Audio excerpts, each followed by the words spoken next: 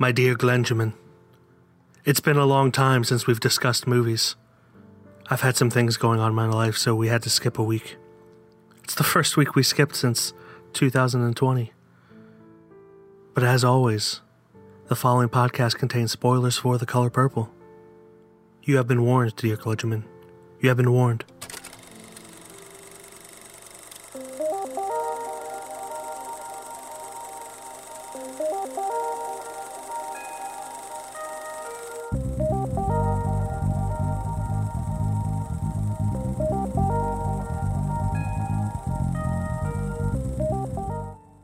What is up, everybody? Dear God, have I missed you all? It's been so long. So long. Hi, everybody. How you doing? My name's Glenjamin Button, along with your host, Miguel Magusto. And Hello. back. Baby, We are back. We are back. We took a week off because things happened in my life. Yeah, some big things. And my life will never be the same. Gave birth to John C. Reilly. John C. Reilly, little baby Dr. Steve Brule. But yeah, my wife had the baby. We were in the hospital for 5 days. It was terrible. The hospital stay, not the whole life-changing event. Not the whole child bringing event. Yeah. But it's been a wild week. So we obviously could not record last week. So we're recording this week. Just a little week delay. Yeah. But we are here to talk The Color Purple. But before we do that, Glenjamin Button, my dear friend, what movies do you have to talk about that you watched in the past 2 weeks? Because it's been 2 weeks. Funny enough is I have not watched a single movie this last 2 weeks. Mainly because I was watching a bunch of shows that I wanted to re-catch up on. I know Castlevania, the animated series on Netflix, is coming out with another season here. That's based on a game, right? Yes, it is. Okay. It is. Proud of me for knowing that? Yeah, I'm patting you on the back from a distance. I love it. Oh, yeah. I know that's coming out with a new season, a final season, have that, on the 13th of May. So I wanted to try to re-catch up my mind to that so I can be fresh and go back into it. So I've been watching that. And then after that, I was like, well, if I'm going to watch Castlevania, I might as well watch Blood of Zeus, which is from the same studio who made Castlevania. So I watched that as well. Definitely not as good, in my opinion, but still good. And then I watched Full Metal Alchemist, which is a series that's long and dear to my heart. I rewatched that again because it's tattooed on my back, and you know what? Why not watch something that's tattooed on your back every few years? Yeah. So I watched that, and then actually I lied. I did see one movie in the theaters, and that was the new Demon Slayer Mugen Train movie that came out. I know what you're thinking, Glenn. You didn't see Mortal Kombat? What is wrong with you? Look, my best friend was giving birth to a child. Yeah, me personally. Yeah, I was giving birth. He was on the table, and stretched. absolutely not doing my best to keep my eyes away from the horrors that were happening in front of me. The beautiful horrors that is childbirth. Yeah. But other than that, that's all I've seen. Miguel, I know you've watched a few movies besides, I have. It's light for me. And being stuck in the hospital for 5 days, I only had my phone to watch them on. So could have watched more. Trying to be a supportive husband. And I think I did okay at being a supportive husband. I would assume. But so I watched a total of 6 movies in the past 2 weeks. The first one being The Color Purple, which we'll get into in a minute. Then I watched Titus, which is a Julie Taymor film from 1999. Julie Taymor, for those of you who don't know, she did Across the Universe and other films, which honestly I'm too tired to remember at the moment. But she's a great director. Titus is a based on a Shakespearean play called Titus and Andromedon, or that might be a character from Unbreakable Kimmy Schmidt, but it's something along those lines. But it's starring Anthony Hopkins, 2-time Oscar winner Anthony Hopkins. And it's also got, Jessica Lange, who many people would know from American Horror Story. It's got Jonathan Rhys-Meyers, Matthew Rhys, just a whole bunch of people. What's his name? I'm going to find it, Glenn. I believe in you. Alan Cumming, who is Nightcrawler in the X-Men series, the original one.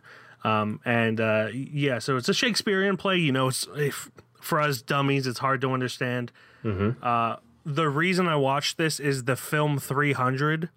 The score is heavily influenced by the score of Titus. Yeah. So much so that in the 2011 DVD release of 300, they had to put a disclaimer that the music was inspired by Titus, because that's how close it is. Yeah. And I'm assuming they didn't do that the first time. They did not do that the first time. You know, but like there was never any financial battle between it. The guy who wrote the music for Titus just wanted to be recognized because, and Glenn, I'll send you the 2 clips so you can put in here, but they're damn near the same song. Got it. So put it right here.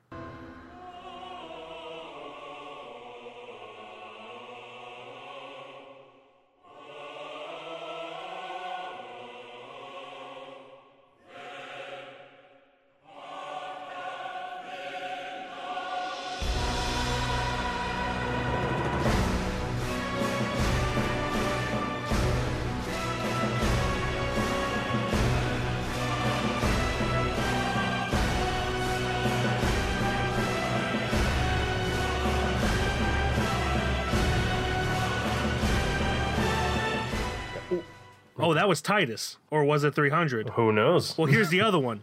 Oh.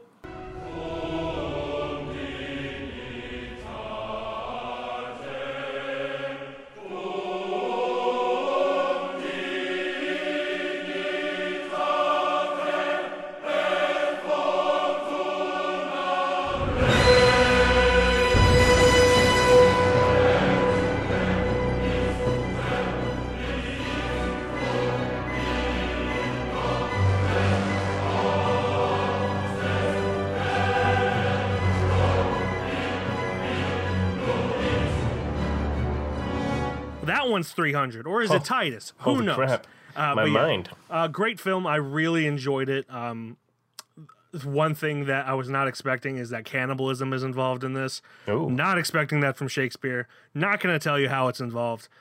But that's just something that happens so often in films that I watch. It just turns to cannibalism, and I don't actively look for cannibalistic movies. It just kind of happens. Yeah, people just get a little bit hungry, you know? Yeah. But yeah, so anyway, that's enough of Titus. Then I watched the original Godzilla, which I thought I had watched, so I had already rated it on Letterboxd. Yeah. But after watching it, I was pulling a full Gandalf with I have no memory of this place. Yeah, so I'm fairly certain I had not watched it. In our Godzilla versus Kong review, you said you wanted an Oscar-worthy Godzilla film. For the 1950s, keep in mind when you do watch it, this is a 1950s monster movie. Yeah. This is an Oscar-worthy monster movie, Godzilla movie. It's fantastic. Cannot speak highly enough of it. It is on the Criterion Channel for anyone who wants to check that out. That is the original Godzilla. You can also find it under its original Japanese title, but with Latin letters, Gojira. That's Gojira. So highly suggest people check that out. I watched that while in the hospital after my son was born. After John C. Reilly was born, yes. After baby John C. Reilly was born, I watched that, and then I watched a documentary about the Winter Olympics called White Rock. Unlike many others, I believe the Winter Olympics are the superior Olympics. The Summer Olympics are kind of boring to me. It's just a bunch of running. And they show off a lot of skin. Yeah, we don't need that skin. This is a Puritan household. I'm tired of seeing not ankles. Yeah. But anyway, so that is called White Rock. It is a documentary from the 1970s. It's got incredible footage from the 70s. Like they put like GoPro angles on there well before GoPro angles were a thing, well before digital photography was a thing. Interesting. So they just had full-on 35 millimeter cameras somehow hooked up to skis. All right. And the people didn't fall out of the sky immediately. I don't know how it happened, and I highly suggest people check it out. It's a very cool documentary called White Rock. That is also on the Criterion Channel. Then I watched our boy Yorgos Lanthimos, who directed The Favorite, Killing of the Sacred Deer, The Lobster. One of his first movies, and it's actually in Greek, called Dogtooth. which is about a family of 5 with there's 3 kids. They're adult children, but they've lived very sheltered lives. Essentially, the dad is keeping them hostage, saying that outside of their house is dangerous. But it's not like a horror movie. It's kind of like just fucked up and comical. Mostly fucked up, but a little bit comical.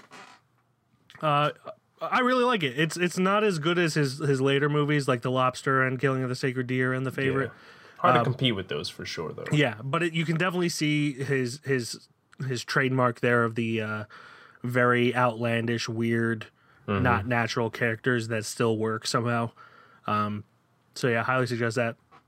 Then me and baby Steve John C. Reilly, Dr. Steve Brule baby, he was taking a little nap in my arms, but I watched Tuki Buki, which is a Senegalese movie, English title Journey of the Hyena, and it is it's kind of like an Easy Rider type movie, also Bonnie and Clyde type movie. There's this man and woman who travel across Senegal trying to find like money making schemes on a motorcycle and all that, and they're trying to get enough money to go to Paris. And it's really interesting. Definitely not newborn baby friendly, but also he cannot see within like 6 inches or past 6 inches now. So it works out. Yeah, he couldn't see anything. He slept right through it. Slept through all of the animal slaughter, which there was a lot of. But I chalked it up to like cultural things, and I'm sure they used it for like meat and stuff. But yeah, it was definitely the entire time I was like, should I be watching this with him? And I was like, he's too young to get anything going on right now. But It'll be okay. Yeah, that's Tuki Buki, and that is all I watched this week. Sorry to rant a little bit. I haven't talked about movies in so long. I just needed to get it off my chest. It's all good, buddy. But yeah, that's all I watched this week. That brings us to news. There's no real news. The Oscars were this past Sunday. Well, 2 Sundays ago when you're listening to this, the past Sunday from when we're recording, they did a in-person show, which was cool to see. They did it very small. I think there was only like 200 people there or something. I was going to say they can't go all out. I know that. Yeah. I know they did some of them for sure. I'm fairly certain they only had nominees invited because everyone that was presenting awards were either nominees or last year's winners. Yeah. And then Harrison Ford for some reason, but I'm sure he was there for money. Yeah, so. He's just COVID can go suck a dick or something like that. I imagine that's how it went down. Face. Exactly. But yeah, it was a really cool ceremony. Glenn Close showed that she knows more about 1970s rap than Daniel Kaluuya. Oh wow! Which was just like. Or it might have been 80s rap. I don't know. I'm not a hip-hop person. It was probably 80s rap. But yeah, like... 70s was kind of like the birth. They did like a little like Q&A, like, is this song Oscar nominated? And one of them was Da Butt. And from a Spike Lee movie. I think it was School Days Spike Lee movie. Yeah. And Daniel Kaluuya was just like, I don't know this one. And Glenn Close was just like talking shit. And she was just like, you're too young to know this one. And they were just like, oh yeah, do you know this one? She was like, yeah, it's Da Butt from School Days. And then she started dancing. I don't know if it was scripted, but it was perfect the way it was. And Glenn Close is a national treasure, and we must protect her at all costs. What an amazing lady. Yeah, indeed. But yeah, it was really weird. They did a different format, trying to do different things. Best Picture, this is the thing that I did not like. Best Picture was presented third to last. Mm-hmm. They did Best Picture, and then they did Best Actress, and then they did Best Actor. First of all, no matter who is people think is going to win Best Actor, Best Picture should always be last. I don't care. I don't know who made that decision. It was Steven Soderbergh, actually. What the fuck? I just found that out, that Steven Soderbergh was the showrunner, and he made that decision. Steven, I love you, but that's a terrible call. Interesting. But anyway, the whole thing, it was obvious that they were building up to what they thought was going to be a shoo-in for Chadwick Boseman winning Best Actor in a Leading Role. Mm-hmm. But as most people know by now, it was actually Anthony Hopkins. Yeah. So if that was your intention, I get why, because everyone thought Chadwick Boseman was going to win, but also the balls on you It would make sense if Chadwick won, and then you'd have maybe like a ceremony, honoring him at the end. Yeah, I still think that would be stupid. Yeah, just because it's kind of like, oh yeah, look at we planned this. Yeah. Honor him during the lead role thing, like you did with Heath Ledger when he passed away. True. But yeah, Anthony Hopkins won, and then Anthony Hopkins started getting a lot of hate from the dumbass Marvel fans who think Chadwick Boseman. I hate to speak ill of the dead, but he didn't even deserve to be nominated, in my opinion. Yeah, I thought he was really good. I mean, nominated. He's really good, but he played that character on stage, so it is so extremely rehearsed that it kind of felt like it's like Denzel doing Fences or something. Exactly. I mean, and Denzel wasn't nominated for Fences. Viola Davis was because she was natural. Yeah. And like Chadwick Boseman was great in Ma Rainey's Black Bottom, but it was extremely rehearsed. And there are other performances like Delroy Lindo in Da 5 Bloods that were more natural and better in my opinion. I'm not mad that he was nominated, but I don't even think he deserved to be nominated. So yeah, but I mean, hating on Anthony Hopkins because he won this. He's my man's a national treasure too. Yeah, he didn't even show up. That's how little chance he thought he had of winning. Yeah, he was in Wales when it won, and he paid a beautiful tribute in his next day acceptance speech, saying that he wants to accept that in honor of Chadwick Boseman and that we lost him too soon. So he handled it beautifully. But yeah, people need to understand more than one person picks. It's not like the Stonies, which we agree are superior awards. Yeah, absolutely. But it's not just chosen by two people. It's chosen by hundreds of people in voting systems. So, Oscars, check them out. They're done. Things won. Yeah, and then, that's that. And a slow transition over to a bunch of people killing each other. So obviously Mortal Kombat came out. It's kind of a big hubbub. And also Demon Slayer came out. I was going to talk a little bit about how well both movies did over the weekend. And how pretty much head-to-head they were almost the whole entire time. Nice. And it's funny because Demon Slayer wasn't even open in like half the theaters that Mortal Kombat was. Was that like a Fathom event type thing, or was that like an actual release? It was like an actual release. Oh, cool. So it was pretty cool. So I guess Demon Slayer, I don't know if they're going to keep doing movies or not. Obviously, who doesn't know, it's an anime series. It's a really well-known anime series at this point. A lot of people love it. And here's why I know that. Because opening weekend of Mortal Kombat got 23.3 million, at least from this article that I'm reading. And Demon Slayer, with only being in half of the theaters that it was in, got 21.1 million. That's impressive. That is very impressive. To argue, Mortal Kombat was on HBO Max. Also, I don't think they release, but it will be. So I'm sure people might have been waiting to see it in their homes. Yeah, possibly. I thought you were talking about my 2008 film, Colin O'Gorman, Demon Slayer. I could have been. Yeah. I was like, I didn't. Congratulations, Thank Mike. you. I didn't authorize a release of that film, but I better be seeing some of that 21 million. Yes, I mean it's really impressive how well it did. Considering Mortal Kombat's a big household name for the most part. Yeah.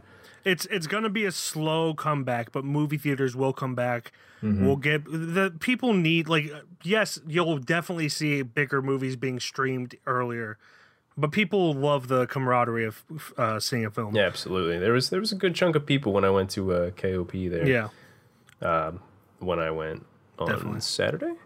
So it's going to be nice going back to work here soon, and I'll be probably going to work actually as soon as we air this. So. Cool. Hip hip hooray. Huzzah. Huzzoo. Any more news? I think that's it for me. All right, let's get into The Color Purple. The Color Purple. An American story for the whole world. It's about life. It's about love. It's about us. You will always remember, Mr. Suge. Old Mister. Nettie. Harpo. Squeak. Sophia, and Seeley. You will never forget The Color Purple. A black Southern woman struggles to find her identity after suffering abuse from her father and others over 4 decades. Oh, wow. Yeah. Directed by Steven Spielberg, written by Menno Meyjes. That's the screenplay, shall I say. Alice Walker's from the novel. And then we got starring Danny Glover, Whoopi Goldberg, Oprah Winfrey. There's Lawrence Fishburne is in there. Willard E. Pugh.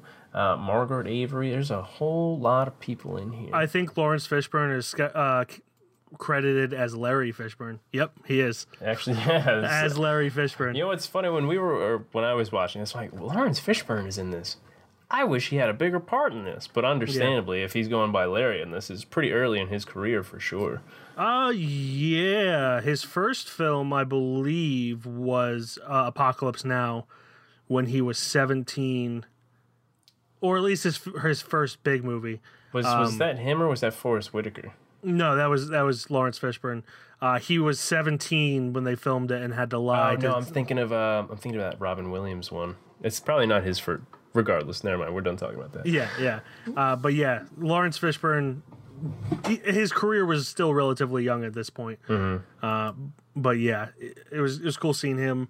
Oprah, with her being a talk show host, people forget that she can actually act. I think she's a great actress, and definitely, I think she won the Oscar for this, didn't she? Or no, she was nominated. She might have been nominated. I personally do not know. Yeah. But yeah, it's one of those classic films. Everyone talks about it. It's extremely depressing in the beginning and then gets a little bit more what's the word I'm looking for? Nominated, by the way. Oh, nominated for Oprah. Yeah, Whoopi was nominated. Margaret Avery was nominated. But yeah, it's a film that a lot of people talk about. I remember it being on the shelf of my my dad's VHS collection, and it's just one I never got around to seeing. Oop, yeah, same here. Like, I've seen it a long time in catalogs and stuff like that. Or am I old for saying catalog? A little bit, yeah. I know it's been in like a bunch of catalogs and stuff on these streaming platforms, and I'm like, I gotta see that movie because I've seen it in my eyeballs for the last 20 plus years of my life, and I need to see it. And what really pushed me over the edge here was that I had watched that Quincy Jones documentary not that long ago, and he actually produced this film and did the score for it. Yeah, which rare break from John Williams from Steven Spielberg as well. So that was interesting to see. I thought the music was great in it too. It was very well matched in the film. It didn't feel out of place, which is the worst thing you can do for a score. So yeah, I was really impressed with it. And also, he was nominated for Best Original Score too in the Oscars. Absolutely. So yeah, other people thought he did it too. But yeah, this is one that I had been wanting to see, and because I watched so many documentaries lately about just all the shit that's been going down for the past however many years, I've like I need to just get to it for sure. Not saying that begrudgingly or anything, but no, especially with long dramas. Long dramas are the ones that I find myself often just like not avoiding, but putting off. And then it does get down to you just need to watch this. It's not like I don't want to watch the thing. It's just I know this is going to be heavy. I know it's going to be a heavy 3 hours, but you need to watch it. And I honestly, the first 30 minutes or so, I wasn't sure if I could. I mean, I knew I was going to get through it, but I knew it was going to be rough because her life portrayed in the first 30, 45 minutes is hard to watch. It is very hard to watch. Good God. Especially with her character's pregnant when she's first introduced as a teenager. Before she's like played 14 years old. Yeah, and then her dad takes the baby away like right away. You don't know if he's going to kill him or put him up for adoption or whatever. The way the dialogue goes, it hints that he's probably going to kill it. Yep. And I did not need to see that a week before expecting a baby. I apologize ahead of time. No, it's fine. Or way behind of time. But I was just like, oh God, please stop it. Yeah, it was very, for sure. Her life was very, very rough, even from the beginning all the way, pretty much to the end almost, before she took control. And she, like, so her father, you know, her adopted father technically, gives her away to this man, Danny Glover, for marriage, and then, you know, that guy's not a very nice guy either. No. not in any sort of way. And Danny Glover, he's really fun in this movie, you know, except for when he's being a complete asshole. Yeah, when when the film is poking fun at him, it's really fun. But when he's he's the villain the whole time. But when absolutely. When he's an in control villain, he's a horrible person.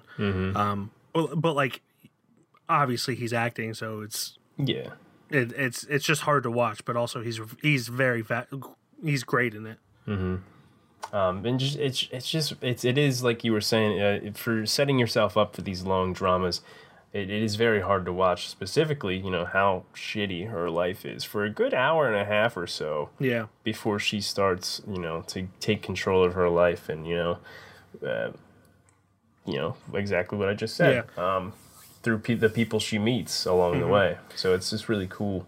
Yeah, and the first, I feel like this movie to me feels like maybe two, I don't want to say two different movies, but maybe like one's the first one and one's the second one, because the tonal shift about halfway through is so completely different. Like the first half of the film is relatively melodramatic, but in a way that only Spielberg can get away with. Yeah. Where it's like, if anyone else was directing, you'd be like, man, this is cheesy, but somehow he's able to pull it off. I still haven't quite put my finger on it, but there's a few of his films that are like that. And this one gets really cheesy at parts. And then the second half, when she's finally starting to take control and you're learning more of her strength, and she's not just this timid character that's been beaten down by life.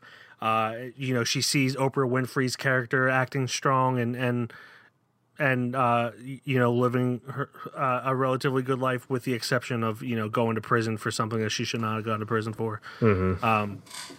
It's just becomes a really inspiring, well-crafted film from that point, about like the power of this woman, Celie Johnson, and just her search for her sister. And it's incredible. Like if the whole film was like the first half, I don't know if I would like it as much. Yeah.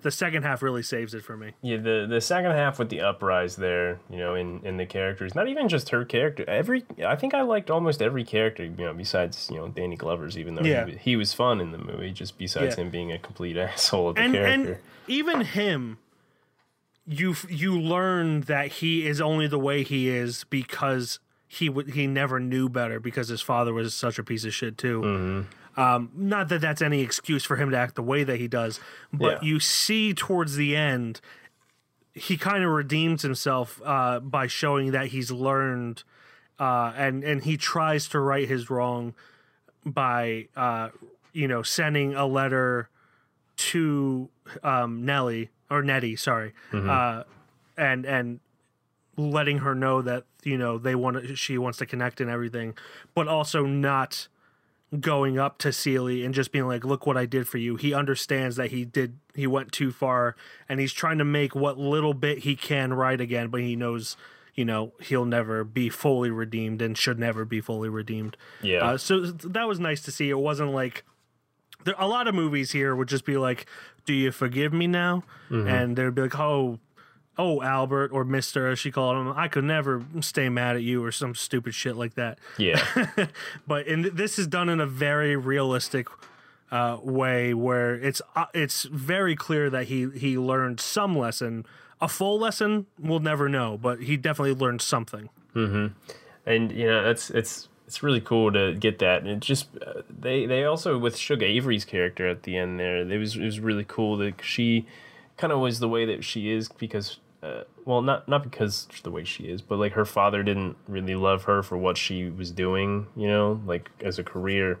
And then at the end, basically that whole nice little musical at the end, when her dad, the priest, finally accepted her. I thought that was a really moving movement too. Yeah, especially since she just helped Celie so much in her life that she like deserves to at least be loved by her father. So it was like, oh, I think that the overall feeling of that scene is good, but I hate that they can hear the church choir from so far away. Yeah.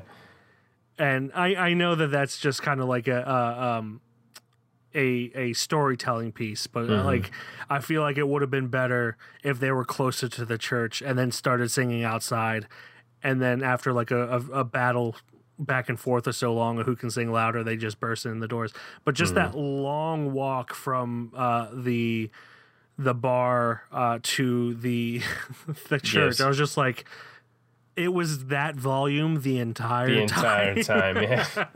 Like they had but, like, speakers connected to them the whole time. And honestly, my biggest problem with this film is how things are told. Not what is being told, but how things are told. It's a little too corny of the 1980s for me. But you know, but there's a lot to like about it. This film had a lot more comical parts than I thought there would be. My Even favorite during the first hour and a half. Yeah, my favorite part is when Mr. Danny Glover was trying to cook for Shug Avery to show her that he can be her man. Yeah. Even though he's already married to Whoopi Goldberg. Yeah. But so Whoopi's trying to help him. And he gets mad, so she just kind of sits down, pulls up a chair to watch the show, and then he's upset that the stove's not getting that hot, so he gets kerosene. And the second she sees kerosene, she just bolts out of the chair. Yep. Yeah, that whole moment was really great. Yeah. And then she made the food herself for Shug, and then it was just funny because she was like, I don't want your food. Took the food and then threw the plate, the dish that it was all on, just empty because she ate it all. It was a great then moment too. when Whoopi made it, she like got out of the way just to see. Yeah, because she didn't know if she was gonna throw it at the wall or not. Yeah, but it's another comical part is when they go to the bar, the Sun's bar. What's his name? No, not Squeak. Harpo's bar, and that fight breaks out because someone spoke ill of Sophia, played by Oprah, and like she just whoops this person. That whole bar fight scene was hilarious. It's just, there's a lot of really good, lively, comical parts of this that do make something that is ultimately a relatively, like, the whole story is her the basic part of the story is her abusive father selling her essentially to an abusive man as a wife, and then her being abused, and just her learning to stand up for herself and everything. But it's just filled with these very light parts, and it's you know, it makes the whole experience overall very nice and heartwarming. And I like that it never went the old savior, the white savior part way, where especially after Oprah goes to jail, she is forced to work for the woman whose husband she hit, which made her go to jail. And I was like, oh great, this is going to turn into like Driving Miss Daisy, which I like. I like Driving Miss Daisy. I'm not shitting on that film. Yeah. But I thought it was going to be like, she's going to teach the old lady that, you know, black people are okay, and the old lady's going to realize her wrongs. And nope, it was complete opposite. Yeah, it was really scary the way it went, you know? Yeah. Mainly because that mindset that woman had. Yeah, where like just the black man is just evil and violent and out to get her. Like when her car starts going out of control because she doesn't really know how to drive it, and all the men jump on the car trying to save her, and she thinks that they're just attacking her, even though it's clear they're trying to help her. It was just... spoke volumes, and there's so many people even today that have that mindset where, absolutely. like, it's hard. It was slightly comical, but also just very revealing of her character, and also the world that used to be and still is to a lesser extent. And I was just glad it didn't go the white savior route. Yeah, absolutely. Yeah, they did a very good job of like for sure, like we were just talking about there, of just like the mindset of like at least white people back then, and how like how they just saw ill of these people, like Black Americans at the time, and it's so ridiculous to me. Yeah. And like it's so awesome, like how well this portrayed how greatly they can just take this horrible thing and just like bring life to it, Exactly. So that was like for sure my favorite like theme to it is like in this horrible situation, already in a horrible situation, it made it into a horrible situation, coming out on top in a way for sure. Like that makes me feel happy, Yeah, definitely. For sure. Honestly, I'm kind of glad we did take a break after a week, because when I first watched it, the cheesiness kind of got to me to a point where I didn't look back as favorably as I did. But having been able to sit on it for 2 weeks, Yeah. my opinion hasn't really changed, but I'm a lot easier on the cheesiness of it, because it is the 80s. It is a drama. It is, for lack of a better word, Oscar bait, even though it didn't win any Oscars. When right off the first viewing of it, it can come off as kind of cringy at times and over dramatic. But after sitting on it for 2 weeks, I have a much more favorable opinion of this. The only real problem I have with it is at the end when Nettie comes with Ceely's biological children. Her children speak an African language. I don't know if they ever specify, but her children were raised by American missionaries. So my question and what kind of bugged me is, why are they speaking in an African language if they were raised by American missionaries? Yes, I would expect them to also know the African language because they spent so much time there. I was going to say, I'm pretty sure they went there. They did go there, but they still had American parents. They were both preteens, if not teenagers, when the mother died, and the father was still American. I'm not sure. Yeah, it's just something that I was just like, that seems unnecessary. Maybe, I'd have to look into what the, if the book was kind of like that, or if Spielberg wanted like this was her connection to Africa or what have you. I can't claim to know if there was a deeper meaning to that. It was just one thing that was just like, they should know at least 12-year-old English, if not more. So yeah, I'm not sure. I actually didn't even think about that at all. And I mean, and Nettie is American too. Yeah. So like she could have taught them. It's just something that kind of threw me off. The wife of her son Adam, I completely understand, only knowing African language. But her Adam, and was it Olivia is her daughter's name? I think so. Yeah. They in my opinion, they should have been able to speak English. Yeah. It would have been less distracting, but I'm real glad that it was revealed that they did not die. Yeah, very much so. Yes. I honestly, I don't think I have too much more to talk about. I will say this ran maybe a little bit longer than I would have wanted it to. Yeah, I did put it overstayed its welcome. I didn't want to bring that up just because the 2 weeks I do have a more favorable opinion of it. If we recorded last week, I definitely would have brought it up, but it did maybe 15, 20 minutes too long. Yeah, because I definitely remember sitting there for just a little bit and be like, be happy if this got a little closer to ending soon. I feel like you made your point, Steven Spielberg. Because once it got to the 2-hour mark, then you started like feeling that way, Yeah, exactly. But other than that, I don't really have much more to talk about, to be honest. Yeah, me neither. So that does it for our review for The Color Purple. Let's get into the judgment. Glenjamin Button, will this become a shelf boy like the likes of Apostle and Handmaiden, or will it go into the bin? I think this might be a shelf boy in my opinion. I definitely know, as far as for the community goes, this is like a pretty strong movie. Directed by Steven Spielberg. You got a strong black cast. You got the composer's Quincy Jones, and he worked very hard on it for one, not only just on the score but producing it as well. I remember, I think in the documentary that he was like, I had to take a break after that because I was pooped. I was very, very pooped. I was, my mind was blown with how overworked I was after that. Definitely. I definitely think this holds a milestone in time for sure. Yeah. And I mean, I wouldn't mind having it on the shelf, despite, it having a little bit longer of a runtime than I would like. Yeah, I would completely agree. It is obviously it's a classic. It was nominated for so many Oscars. Got some great performances from everyone, specifically Whoopi Goldberg, Margaret Avery, Oprah Winfrey. This kind of came out, I believe, before Whoopi was a household name. Yeah, I think before like Sister Act and everything like that. It was definitely before Sister Act. Yeah. I don't know, and it was before Ghost, and I don't know exactly how famous she was.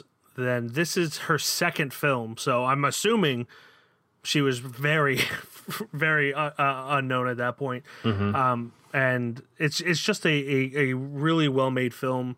I think, not that it really matters. People today would probably have a problem with Steven Spielberg directing it, but what I think people got to realize is at the time Steven Spielberg was like the best director. Yeah, absolutely. And I feel like he probably got a lot of say from the actors and writers and everything, and knew his place and knew not to tell people what their experience was. Yeah, I definitely know he had Quincy Jones's favor, vote for it. Yeah, so I think it'd be a shame if this wasn't directed by Steven Spielberg, but also it would have been cool for a black director to kind of have this as a breakout. So yeah, it's one of those things where in today's world that probably wouldn't fly as well. Yeah, not to the point where I think it would be canceled, but people would just be like, "He really got Steven Spielberg direct that?" But yeah, 100% goes on the shelf. Sorry, just felt like I should notate that. I just hear people talking shit about stuff like that. So. Yeah, absolutely. But so yeah, Color Purple goes onto the shelf with the likes of Apostle and Handmaiden. That brings us to our plugs for this week. Glenjamin Button, what is your plug? Yes, my plug this week is going to be a little thing on YouTube. I usually I watch a lot of YouTube, okay? So there's a show currently on Amazon Prime, right? It's called Invincible. Mike, when it's done, I actually think you should watch it. I wouldn't recommend having John C. Reilly in your arms when you are watching this, but it's a show called Invincible, and I got hooked on it. It's like Teen Titans, the animated show from Warner Brothers and DC, had a baby with The Boys, the show on Amazon, and it is brutal, and it's great so far. And so I got so invested where my dumb ass was like, I don't care about spoilers. I want to know more about this show. So there's a good page on YouTube called Key Issues, and they have a lot of key history. They give you a lot of background to a lot of different comic books, different fictional characters, and stuff like that. And for me, this certain one in particular is going to be about the Invincible, where I found this page. So we're going to talk about that. We're going to do the Invincible playlist on Key Issues, or just Key Issues, the whole thing. He really does his research. You could tell he likes doing it for sure, and really does the research for it in particular. So there you go. It's going to be Key Issues on YouTube. Cool. Welcome to the first video in our coverage of the new Amazon series Invincible. Invincible is actually an incredible comic that I've had the pleasure of speed reading recently, and while I had read the early arcs of the series a number of times, I'm glad I finally dedicated myself to reading the whole thing. The main series ran for over 140 issues with a couple dozen tie-in issues, which you don't really need to know, but I wanted you to appreciate how many comics I read this week. Normally I would start a series like this with the actual main character of the show, Mark Grayson, aka Invincible, and that video is absolutely coming next, but I wanted to start off on a different note and talk about a character in the show and in the comics that is the most interesting to me. Cool. So my plug for this week, very few people in America probably know this, but I would say, conservatively speaking, 110% of Europeans know this. Eurovision Song Contest is coming up on May 18th, I believe. And for those of you who don't know, there is a beautiful documentary that is not at all a comedic film with Will Ferrell in it called Eurovision Song Contest: The Story of Something or Other. I forget what their band name is. But that movie is about the Eurovision Song Contest entry from Iceland. And Iceland is a country in Europe. That's true. So Iceland, kind of after that, a little bit before that, I've been kind of looking at Eurovision Song Contest. A lot of it is just music that I don't really care for. But Iceland's entry last year and also this year is just a catchy ass tune. I suggested one of their songs, or one of his songs, because it's really just one guy. A few months back. I was going to say, I'm pretty sure I remember you suggesting that. So my plug for this week is their submission to this year's Eurovision Song Contest. The band or guy is Daði Freyr. Their entry. Oh my God, they are entered as Daði and Gagnamagnith. I practiced that. Daði og Gagnamagnith. Jesus Christ. I tell you this. I said this flawlessly several times today. I don't doubt it. Just practicing it. But yeah, anyway. So their song entry for this year is 10 Years. It is a really catchy song. The music video for it is goofy as shit. He's kind of like a nerd rock kind of guy, where they kind of make fun of the whole pop culture thing. Where their dancing is really stupid and white, but it's cool. Their music video for this involves like a Godzilla type monster. It's just really goofy and fun. Sounds captivating so far. And honestly, like I spent a lot of time in the hospital, as I've said 1,000 times, for baby John C. Reilly, and I listened to every single song submitted to the Eurovision Song Contest this year, and if Daði og Gagnamagnith, boom,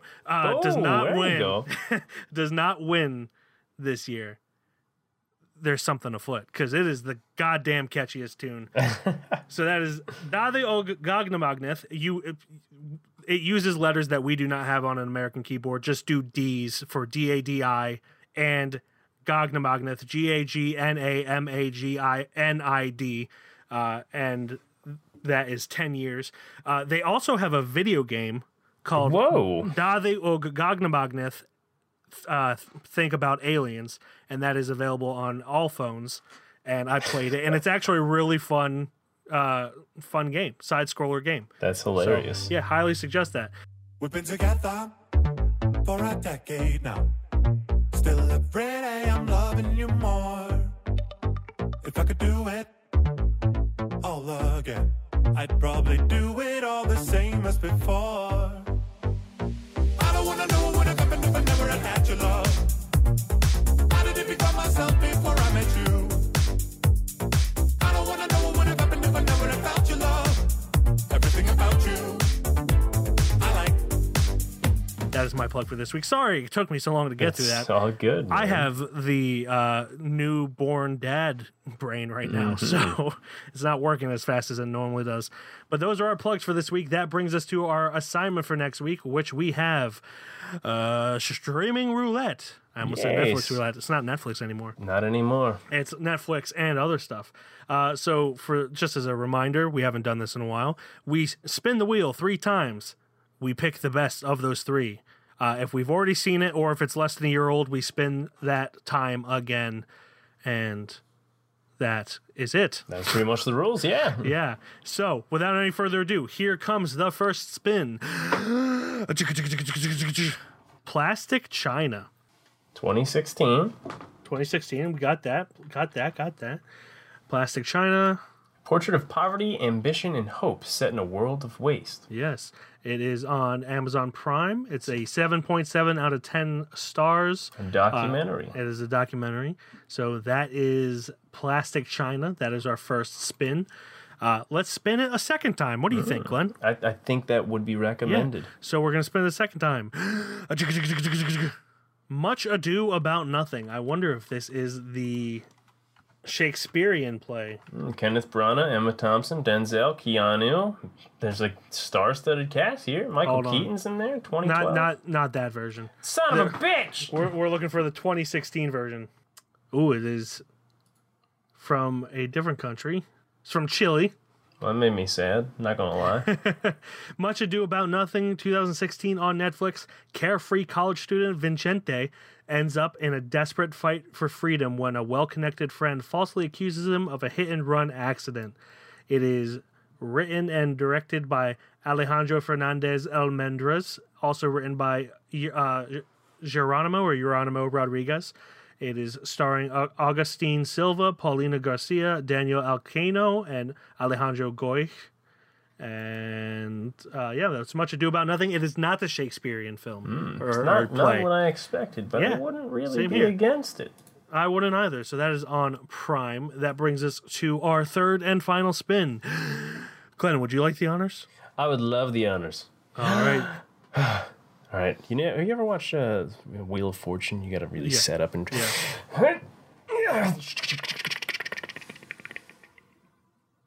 Sorry, I just like that noise a lot. I forgot. Back Roads. 2019. I spelled roads wrong. So who's got infant brain now? Also, it says 2018 on here, 2019 on that. It's on Tubi. It is on and Prime. Ooh. Yeah. What? What? In 1993, Harley's dad is shot dead and his mom goes to prison. He has to earn money and look after his 3 kid sisters. No college. Full stop. Over 2 years, family secrets are slowly revealed. Will a good therapist be enough? It is directed by Alex Pettyfer. He directed this? Okay. Alex Pettyfer is an actor. Many will know him from I Am Number 4, In Time, Elvis and Nixon. And he's also in this, apparently. He is written by Tawny Odell and based on the book by Tawny Odell, and also screenplay Adrian Lin. It is starring Chiara Ariella, Jennifer Morrison, Juliette Lewis, Robert Patrick, and somewhere along there, Alex Pettyfer. I think he's the main character. Yeah, 6.5 out of 10 on Prime. On IMDb. It is on Amazon Prime, and the Metacritic score is 42. So, we got Back Roads, Much Ado About Nothing, or Plastic China. Honestly, Plastic China's not even going to be on the list for me. Okay, so we're going to nix Plastic China straight out of here. Yeah. And then, when's the last time we had a foreign film? It's a good question. Stand by. There's going to be a lot for you to cut out of here, but whatever. That's all right. I feel like it was that Chinese kung fu film. No, it was Onibaba. Oh, there we go. The samurai film. Yeah. So yeah, it has been. It's been since March 8th. Since you looked at me. Since March 8th we haven't done one, so it's been over a month. Okay. Yeah, it could be time, or we could watch Back Roads, and it could be time for that. I don't know, Mike. What's your opinion? Both are 6.5. Much Ado About Nothing does not have a Metacritic score, whereas Back Roads has a 42 Metacritic score. I am leaning Much Ado About Nothing. Okay. Both are crime dramas. So. Yeah, I'm not against it. All right, so shall we just call it? I think we're going to call it. All right, so for next week, our assignment is Much Ado About Nothing. The original Spanish name is Aquí no ha pasado nada. I probably butchered the pronunciation of that, but, you know. ¿Ustedes acompañan al cabo en el vehículo? ¿No siguen? Manuel venía manejando. Y afirman que usted venía manejando. Eso es totalmente falso. Por el delito de manejo en estado de ebriedad con resultado de muerte. ¿Pero qué pasó? ¿Tú sabes cómo son los lapeos? Referente a las huellas dactilares del vehículo... La verdad no es la verdad. Vicente sí manejó ese auto. Una verdad que te va a llevar directamente a la cárcel, weón. Tú luego tomas malas decisiones. No, yo no fui. Tú no eres malo. O sea, eres medio ingenuo, te mandáis tus cagas, pero eres bueno. Es probable, ¿eh? que tú le hayas pegado y que no te hayas dado cuenta. Me tengo que ir. Yo soy Gustavo Barría, el abogado de Manuel Larrea. So that is available on Netflix. You can check that out, and we will discuss it next week in that episode, because that is how it works, people. If you haven't found out, we pick a movie every week and then watch it and then talk about it. We do that. Thank you, everybody, for listening. As always, you can check out our website, www.KeystoneFilmReview.com. On Instagram, we are Keystone_Film_Review. Twitter, Keystone_Film. Facebook, Keystone Film Review. YouTube, Keystone Film Review.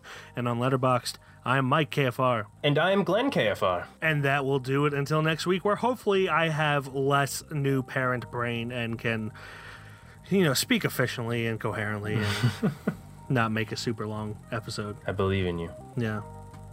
Goodbye, everybody. Bye-bye.